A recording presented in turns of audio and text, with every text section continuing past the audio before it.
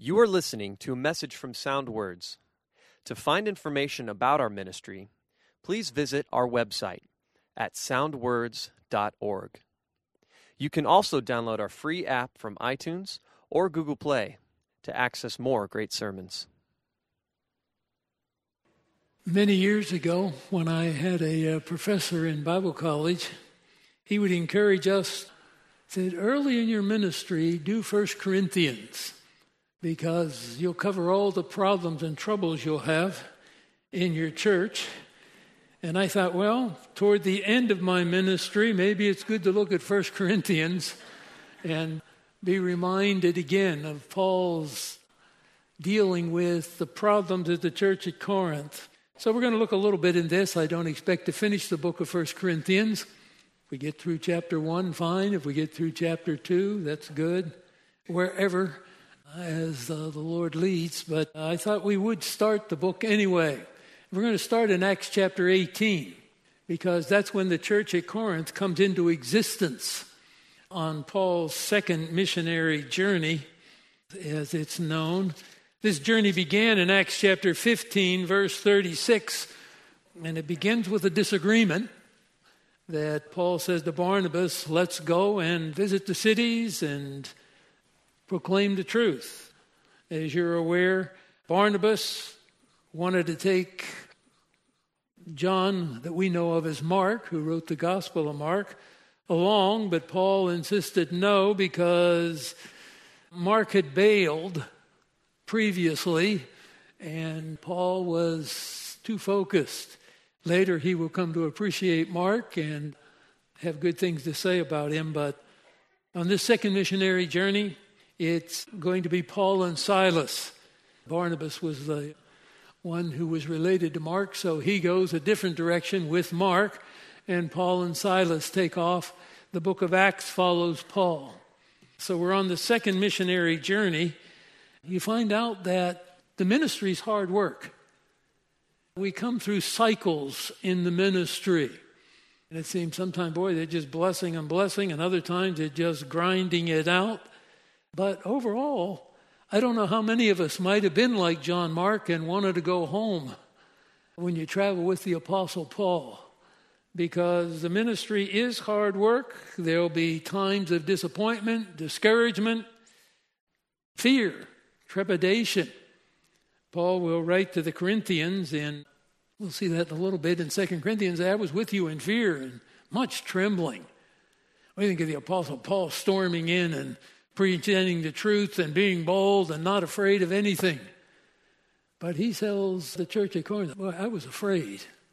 I was trembling. And yet God used him mightily. So we're going to pick up with chapter 18 of 1 Corinthians. We're going to look at the starting of the church at Corinth. Paul has been at Athens. As far as we know, no church came into existence under Paul's ministry in Athens. There's nothing mentioned in later letters. He was there. He preached the word. Some had believed, but there's no indication of a church. For example, now he'll leave and travel 50 miles further west from Athens, and he'll come to the city of Corinth. And we're well familiar with the city of Corinth because Paul will write 2 letters under the inspiration of the Spirit that are recorded in our New Testament. So we know the church at Corinth well. Earlier in his ministry in Greece on this second journey, he had been to Philippi and Thessalonica. He will write letters to those churches as well. But he ministers the word at Athens, and there are some people saved, but there's no record of a church. So we just leave that as it is. Paul comes to Corinth from Athens. He has sent 2 of his companions back to the former cities in Greece to check on them. He's concerned. He sends them back because when he came into Philippi, Thessalonica, down to Athens and over to Greece. So there was a good response, and churches established in Philippi and Thessalonica. So he sends these 2 men who were traveling with him back That leaves him, as far as we know, on his own as he proceeds on to Corinth and is going to preach the word there. And as we mentioned in 1 Corinthians, we won't turn there now, but in chapter 2, verse 3, Paul says, I was with you in weakness and in fear and in much trembling. So this is a little bit the condition of Paul as he relates it when we come into the opening verse of chapter 18 of the book of Acts. After these things, he left Athens and went to Corinth. The city of Corinth, as I mentioned, is about 50 miles west of the city of Athens. Still a port city because of the way the water does, and you can check a map in the back of your Bible. It was a populous city. The low population estimate was 200,000. The high was 1 million. The high may be too high. If we say it was somewhere around 500,000, that would be a reasonable guess. A little bigger than the city of Lincoln, Nebraska, where we are located. It was a new city. None of the buildings in the city were over 100 years old because the city had rebelled against Rome in 146 BC. 146 BC. The Romans came in and they leveled the whole city, destroyed all the buildings, all the male inhabitants of Corinth. They executed and sold the women and the children into slavery. They just wiped the city out.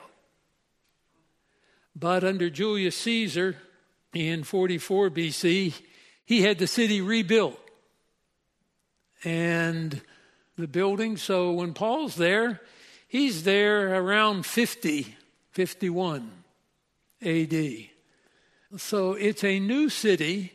The buildings, none of the buildings are old buildings, as we think of old buildings in biblical times. It's a relatively new city. It had been established as a Roman colony, so it really becomes the main city in Greece. The whole city is maybe 100 years old because we're about 50 AD, and it was around 44 BC that Julius Caesar had the city rebuilt, so we're just upper 90s, around 100 years old. For every building in the city of any significance is a new building, relatively speaking, for the time. It regained its popularity and prosperity rather quickly because it became a commercial center. It has a major seaport, access to the sea.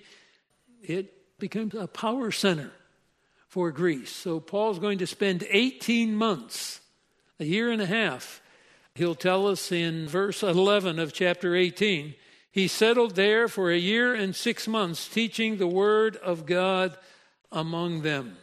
Now, we think it's a fresh city, but it's a city that picked up what was going on during that 100 years of its new existence. It was known for having wealth, having power. It had the temple to Aphrodite, the Greek goddess. It had 1,000 prostitutes that went throughout the city. It was a city of immoral prosperity. Immorality characterized the city, but it was wealthy and powerful.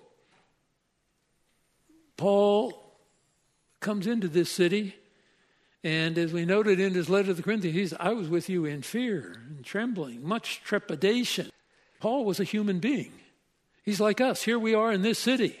You think of how bold you are to go out and share the gospel with unbelievers and talk to people about Christ. You think, wow, that's got consequences. And Paul had bore those consequences. At Philippi, he knew what it was to be beaten.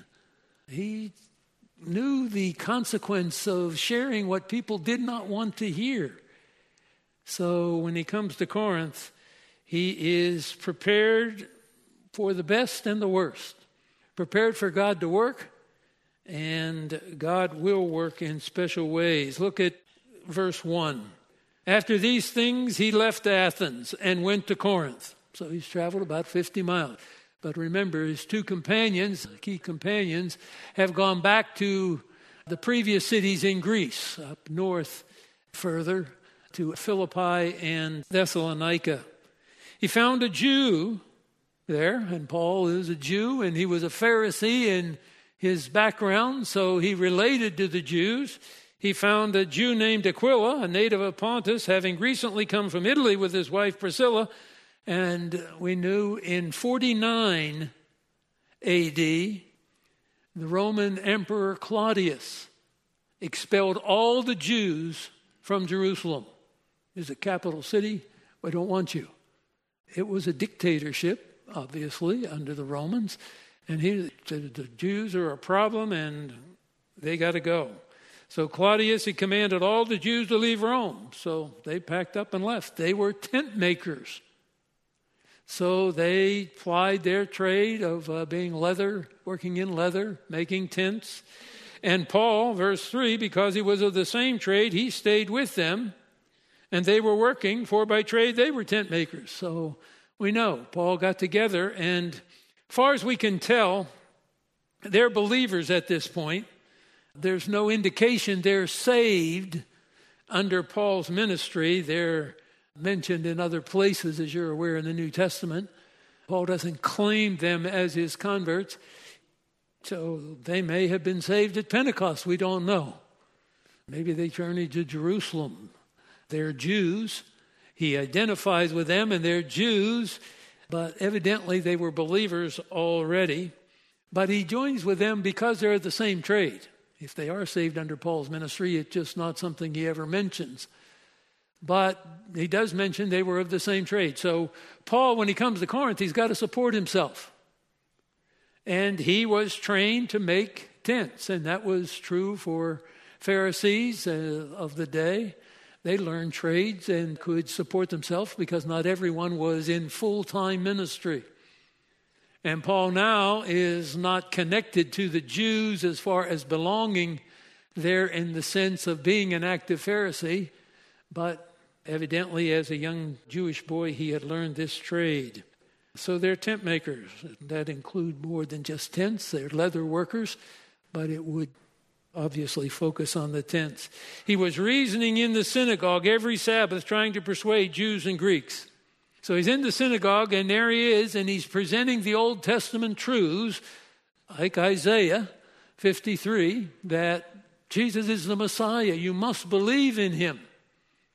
And presenting the evidence, because Paul was saved back in Acts chapter 9. So he's had a number of years of his salvation. And it's natural. I'll start with the Jews. He'd go in on the Sabbath day. That was the day when they would have the scriptures read, when they would interact about the scripture. Our Saturday. The Greeks would be those who had converted to Judaism. They're obviously attending the Jewish Sabbath on the Saturday. They're attending Jewish worship. They're part of, so they are converts to Judaism. Silas and Timothy came down from Macedonia. So remember, he had sent them at the end of chapter 17 up to check on things in Philippi and Thessalonica because there was firm opposition to the message he was presenting. So he wanted to get feedback. How are they doing? How are those new believers in those new churches that just started, that have such intense opposition? But now in verse 5, Silas and Timothy came down from Macedonia. That's in the northern part, where Paul is in the southern part of Greece. And Paul began devoting himself completely to the word, solemnly testifying to the Jews that Jesus was the Christ. It wasn't that Paul was afraid, and that's why he was making tents. But we know from other passages of Scripture that Paul and Silas brought money, brought income, because the churches in northern Greece at Philippi and Thessalonica, they were so taken up and caught up with the message that Paul preached and the salvation that they had, they wanted to support him. So this freed him up. When they came, they brought Philippians 4:15, 2 Corinthians 11:9 refers to that. 1 Thessalonians chapter 3, the opening verses. Paul thanks them for the gifts that they had sent. So we know why Paul could now concentrate more full-time, so to speak, on his ministry at Corinth. The support he received when these men came from Philippi and Thessalonica. He began to devote himself completely to the word, verse 5, solemnly testifying to the Jews that Jesus was the Christ, the Messiah, the anointed one of God. He's the one you're looking for. He's come. He's died, but he's been raised from the dead. There's salvation through faith in him. Remember when God said he was going to take Paul and put him into the ministry, he was going to be a minister to the Gentiles. Well, Paul is being prepared for that wherever he goes. He starts out with the Jews, but the Jews are not open. So the end of verse 5, Paul began devoting himself completely to the word, solemnly testifying to the Jews that Jesus was the Christ, the anointed one, the Messiah. But then verse 6 says, but when they resisted and blasphemed, he shook out his garments and said to them, your blood be on your own heads, I am clean. By that he means I have fulfilled my responsibility. I have brought the truth of God to you. You have rejected it. From now on, I will go to the Gentiles. He has fulfilled his responsibility. Come back to Ezekiel chapter 33. Isaiah, Jeremiah, Ezekiel. Those three large prophetic books after Psalms. You have Proverbs in there, but Psalms, and then the next big book, Isaiah, Jeremiah, and Ezekiel. The main books. And we're going to chapter 33 of Ezekiel, just to remind you of what Paul is saying here. In Ezekiel chapter 33, the word of the Lord came to me, to Ezekiel in chapter 33, verse 1, saying, Son of man, speak to the sons of your people and say to them, if I bring a sword upon the land, the people of the land take one man from among them, make him their watchman. He sees the sword coming on the land and blows the trumpet and warns the people. Then he who hears the sound of the trumpet and does not take warning, and a sword comes and takes him away, his blood will be on his own hand. So the watchman that is going to be the picture here. He heard the sound of the trumpet, verse 5, but he did not take warning. His blood will be on himself. That's what Paul is talking about when he said to the Jews at Corinth, your blood is on your hands. You are responsible. You have chosen to reject the word of the Lord. Verse 5, in the middle of the verse, but had he taken warning, he would have delivered his life. But if the watchman sees the sword coming and does not blow the trumpet, and the people are not warned, and a sword comes and takes a person from them, he is taken away in his iniquity. He still dies because he wasn't prepared, because the watchman hadn't told him. So he'll die in his iniquity. But God will hold the watchman. His blood I will require from the watchman's hand. Now, verse 7, as for you, son of man, I have appointed you a watchman to the house of Israel. So Ezekiel, this is a message here. That account, you say, yes, if the watchman didn't warn the people die for their sin, but the watchman's accountable for not warning them. Now, Ezekiel, you are the watchman. If you don't tell them, they'll die in their iniquity, but I will hold you accountable. But if you tell them and they don't hear your word, then they'll die in their iniquity, but you have freed yourself. The end of verse 9. But you have delivered your life. He will die in his iniquity, but you have delivered your life. Now as for you, son of man, say to the house of Israel, thus you have spoken, and on you go. So that's the background that Paul tells these Jews as a Pharisee. He's well familiar with the Old Testament. I mean, the Pharisees were the believers in the Old Testament. And the Jews knew the Old Testament. So Paul, in effect, is telling them Ezekiel 33 applies to you. So come back to Acts chapter 18. So when Paul says in verse 6, your blood be on your own heads, I am clean. From now on, I will go to the Gentiles. And you'll note if you have a New American Standard Bible with references in the margin, Ezekiel chapter 33, verses 4, verse 6, verse 8. Each remind us of that truth. It's not just, I give up you, I'll go elsewhere. No, there is a door shut here. Because the transfer, Peter is the first to take the gospel to the Gentiles in Acts chapter 10.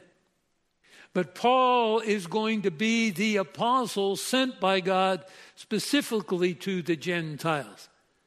And Philippi, Thessalonica, Corinth, they're all Gentile cities. But he fulfills his responsibility to the Jews. But God is doing a new work. He's building the church of Jesus Christ. So, verse 7, he left the synagogue, no longer going to have his ministry now based in the synagogue to the Jews or believing Gentiles who have converted to Judaism. He left there and went to the house of a man named Titius Justus, a worshiper of God whose house was next to the synagogue. Crispus, the leader of the synagogue, believed in the Lord with all his household. And many of the Corinthians, when they heard, were believing and being baptized. So you see how God has worked. He's used the unbelief of the Jews to open the door of opportunity to the Gentiles. There's some Jews saved, like Crispus, who's the leader of the synagogue. But now we're not centering our meeting in the synagogue, so that we're not reaching Gentiles who have converted to Judaism. We're reaching Gentiles who are Gentiles in their paganism. Many of the Corinthians, when they heard, verse 8, were believing and being baptized. And then the Lord comes to Paul in a vision, because remember, Paul tells us in his letter to the Corinthians, 1 Corinthians chapter 2, verse 3, I was with you in much fear and trembling. I was worried. And I had been to northern Greece. I'd been to Philippi. I'd been to Thessalonica. I knew what it was to be beaten. I knew what it was to be rejected. But I came to Corinth. Lord, give me strength. But the Lord tells him, he appeared to Paul, verse 9, in a vision, do not be afraid any longer. Go on speaking. Do not be silent, for I am with you. No man will attack you in order to harm you. Doesn't mean there wouldn't be personal attacks. There are going to be resistance from the Jews. But he's not going to suffer personal harm. God guarantees him, I have many people in this city. Paul has the focus on, I have many people in this city. You speak the truth. I will protect you. Crispus is an encouragement to Paul as a Jewish believer, but he's the leader of the synagogue. And Paul's not in the synagogue any longer. So now those Jews have to come out and they join in the house of Priscilla and Aquila. Paul's ministry is going to primarily be to Gentiles. And Corinth is a Gentile city. So you see the way God worked. The opportunity is given to Israel even at this stage. Some years after Paul has been saved and appointed to be the messenger to the Gentiles, there's a transition in the book of Acts. So, verse 11, he settled there 1 year and 6 months, teaching the word of God among them. That's what he did for 1.5 years. He's there, and I assume he's still in the house of Priscilla and Aquila. They're meeting, and Gentiles are being saved. God told him, I have many people, the end of verse 10, in this city. It will be God's work. We present the truth of God. The results of that presenting the truth, whether positive faith or negative opposition, are not under our control. And many people say, well, I've shared the gospel, but I don't think that's my gift because people get upset. Well, if you're going to say that, Paul wasn't gifted to be a preacher of the gospel. He wasn't gifted to share the truth with others because he's going to get run out of cities. He does it with fear and trepidation. He knows what it is to be beat. He'll be imprisoned. It's not that, people respond, so I don't share with unbelievers. I come in contact because I don't think it's my gift. It's just maybe a cover for our cowardice. And that's where I keep reminding you, Paul said, I was with you in fear and trembling, and much trepidation.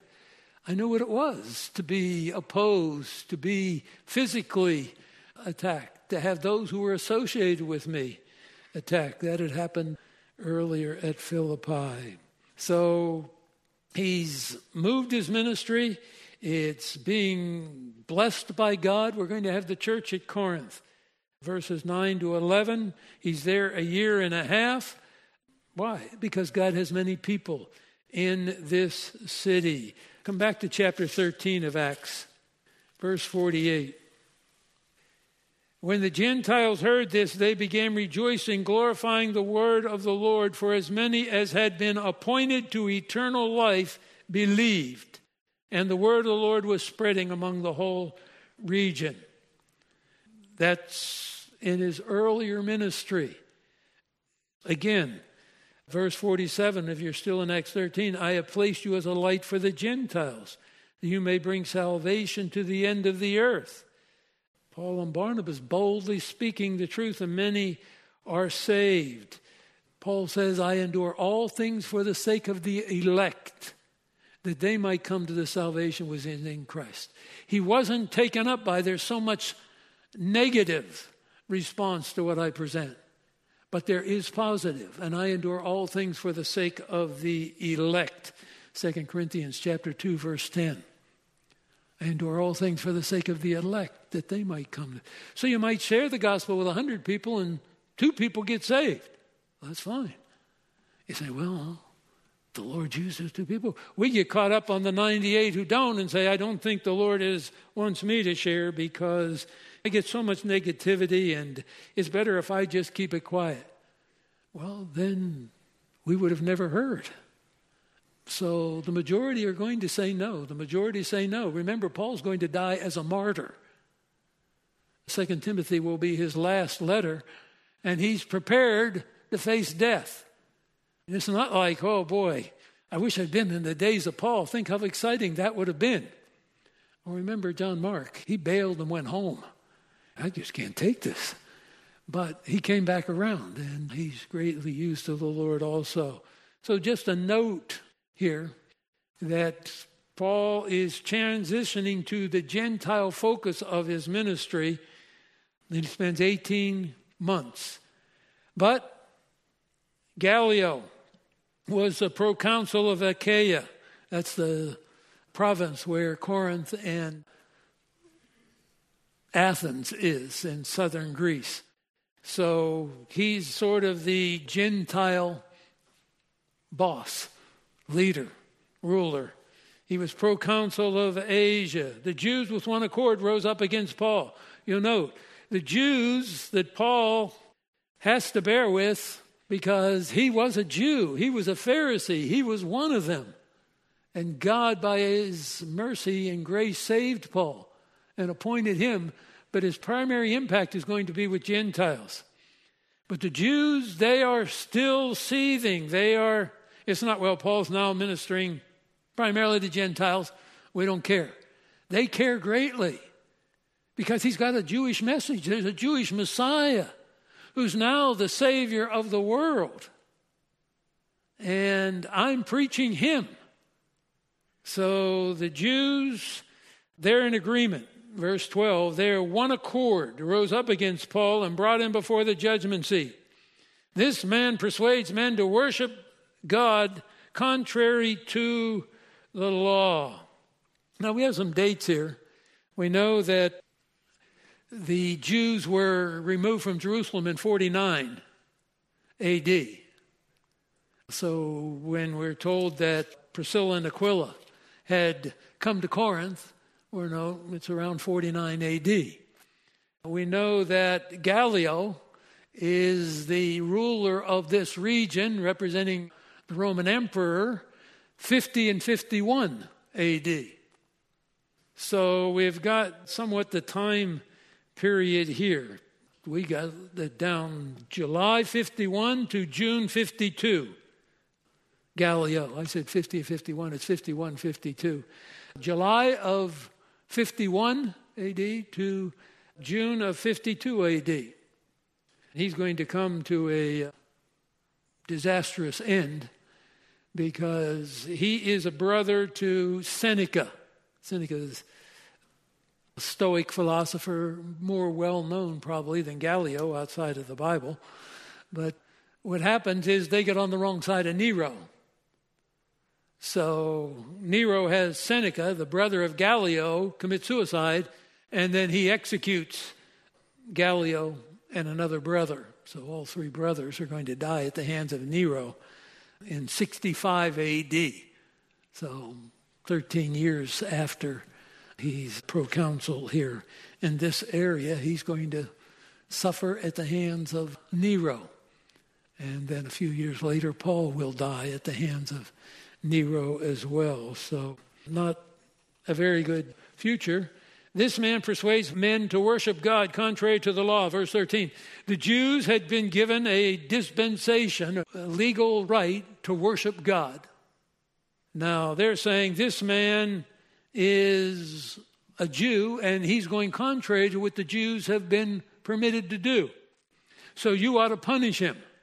Gallio, Paul's about to open his mouth. He's ready to give a defense. But Gallio said to the Jews, verse 14, if it were a matter of wrong or a vicious crime, O Jews, it would be reasonable for me to put up with you.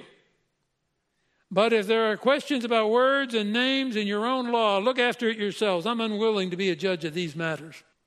He just puts a stop to the Jews' accusations. It has nothing to do with me as a Roman. It is something between you Jews. You don't like what this man is teaching. It had nothing to do with violation of Roman law, because Roman law have allowed the Jews. Now you got to work out your own details among yourself. I'm not getting into it. Period. So, verse 16, he drove them away from the judgment seat. Get them out of here. I don't want to hear it. They all took hold of Sosthenes, the leader of the synagogue. Now, earlier it was said it was Crispus who was the leader of the synagogue. We don't know quite how it works out. There could be more than one leader of a synagogue, or it could be that in this year and a half, Sosthenes has replaced Crispus, but he has become a believer also. So the leader of the synagogue began beating him in front of the judgment seat. Gallio was not concerned. You Jews, you do what you want. You resolve it. So you want to beat this guy he's a Jew, he's a leader of your synagogue. You want to beat him? He needs a beating? Give him a beating. And nothing to do with us Romans. That's a religious matter. You Jews, we recognize your right to govern yourself under Rome. But I mean, they acknowledge that as a legitimate religion. So if you want to beat him, beat him. That's up to you. Now, Paul could claim Roman citizenship, but that doesn't come into the picture here. Sosthenes and Crispus, they don't have that. Paul, having remained many days longer, took leave of the brethren and put out to sea for Syria. And with him were Priscilla and Aquila. So now he stayed at their house. Now they're going on with him. And they came to Ephesus. He left them there. And verse 19, and he reasons with the Jews, but he's not going to stay because he has a vow. He's still a practicing Jew, even though he's a believing practicing Jew. So he's on his way back home. So that's a little bit of the background.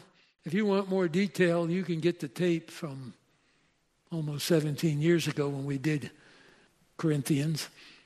That's a little bit of the background for Corinthians. Come over to 1 Corinthians chapter 1. 1 Corinthians chapter 1, the Apostle Paul. Now, a few years later, it's about 55 AD. So he was there 50, 51, 52 in there. So it's about 4 years after Paul was there. He writes the letter back to the Corinthians. This is a major city. There were many people saved at Corinth.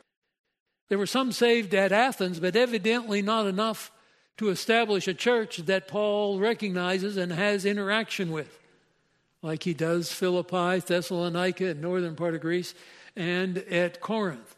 So he ministered. We're told there were some people saved, but evidently not really anything that becomes a future in New Testament writings.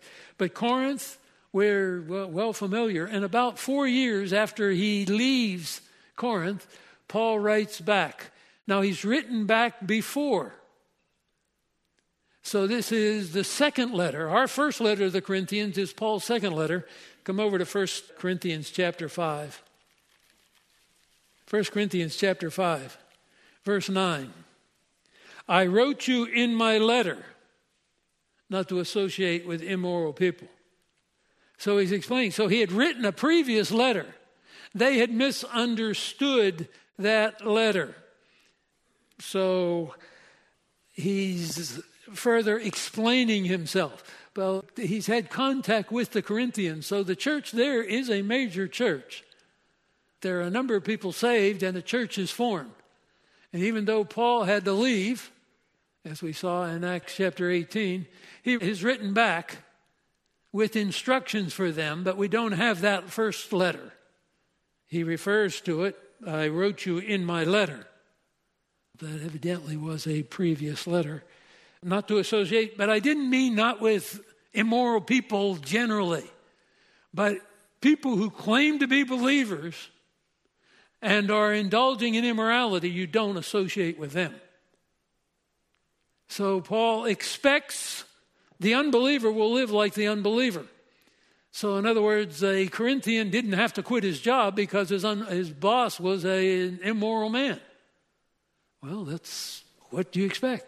But when you have a person who claims to have trusted Christ and is in immorality, then you disassociate yourselves. And that's elaborated in 1 Corinthians, verse 11 of 1 Corinthians 5. I wrote to you not to associate with any so-called brother if he is an immoral person, or covetous, or idolater, or reviler, or drunkard, or swindler, or even to eat with such a one. What do I have to do with judging outsiders? Do you not judge those within the church? But those outside God judges, remove the wicked man.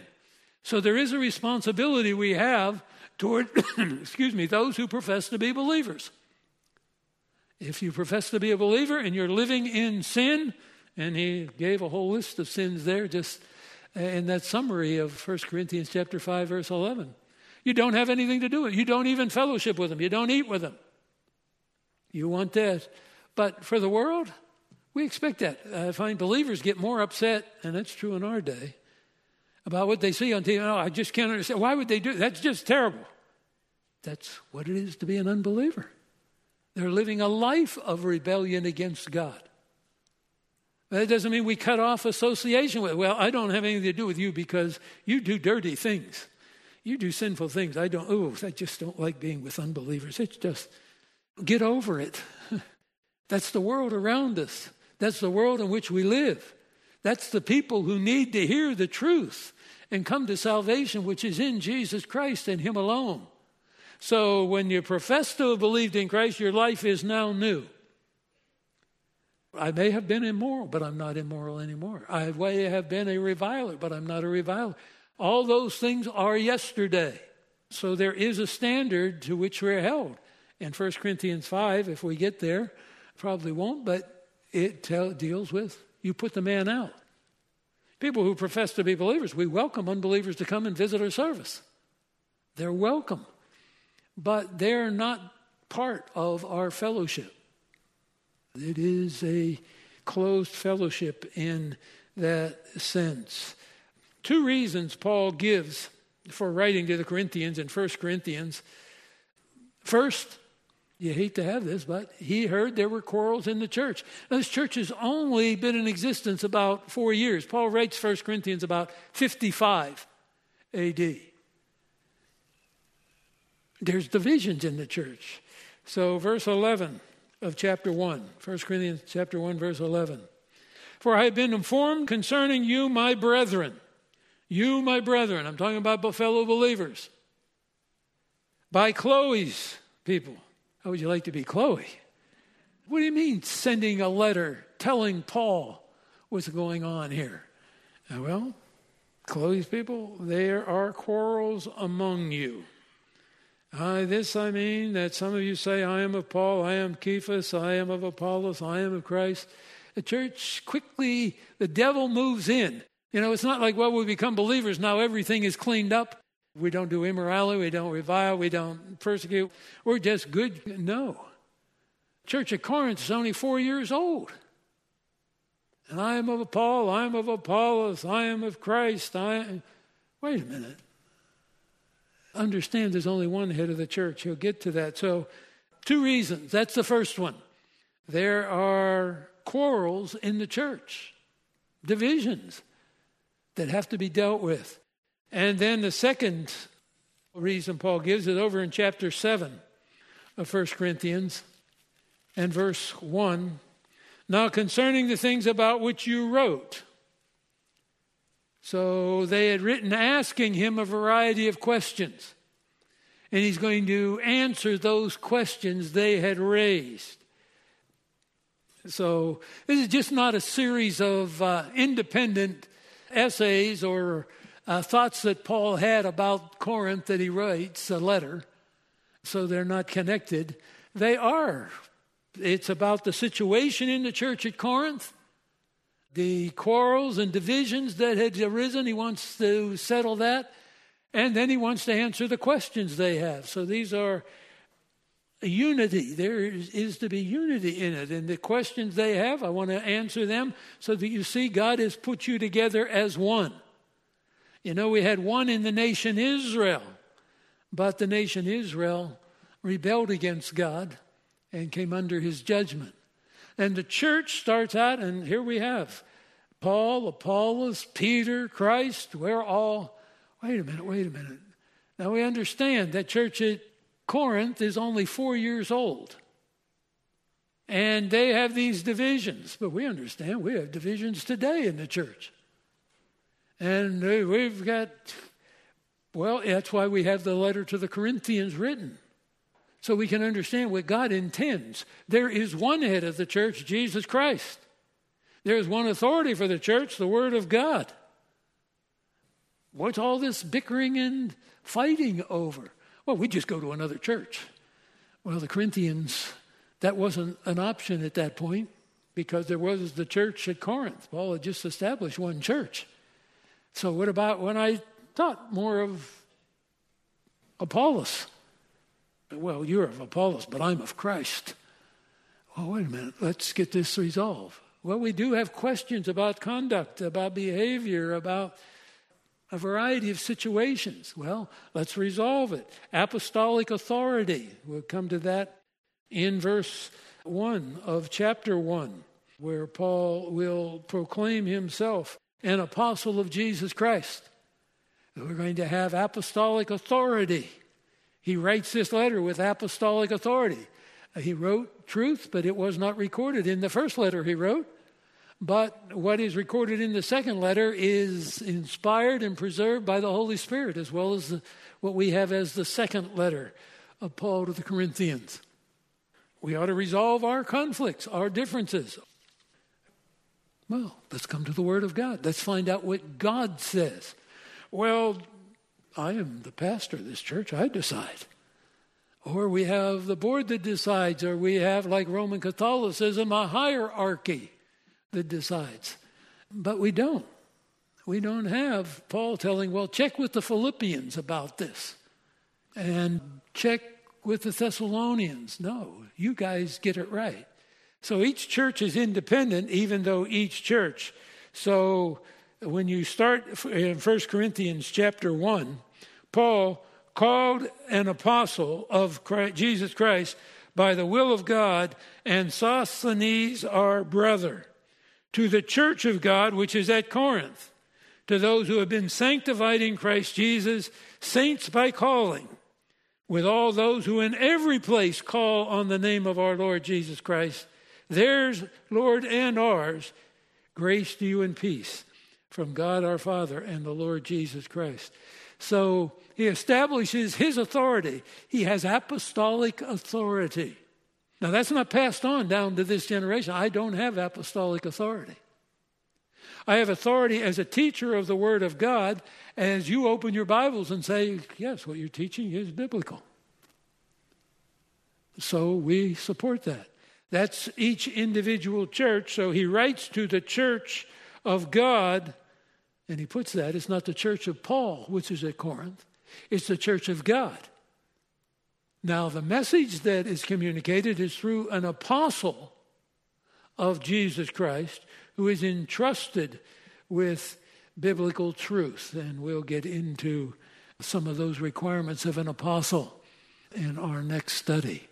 But important that we see the church, it's established by God from the very beginning. It's a local church at Corinth.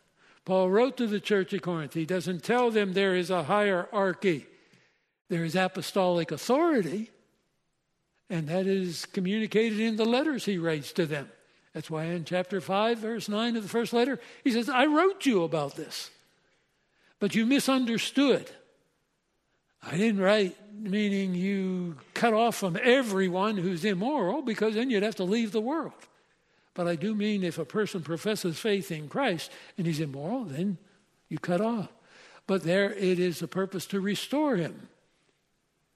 And if he's not restored, he's probably not a genuine believer. So you treat him as an unbeliever.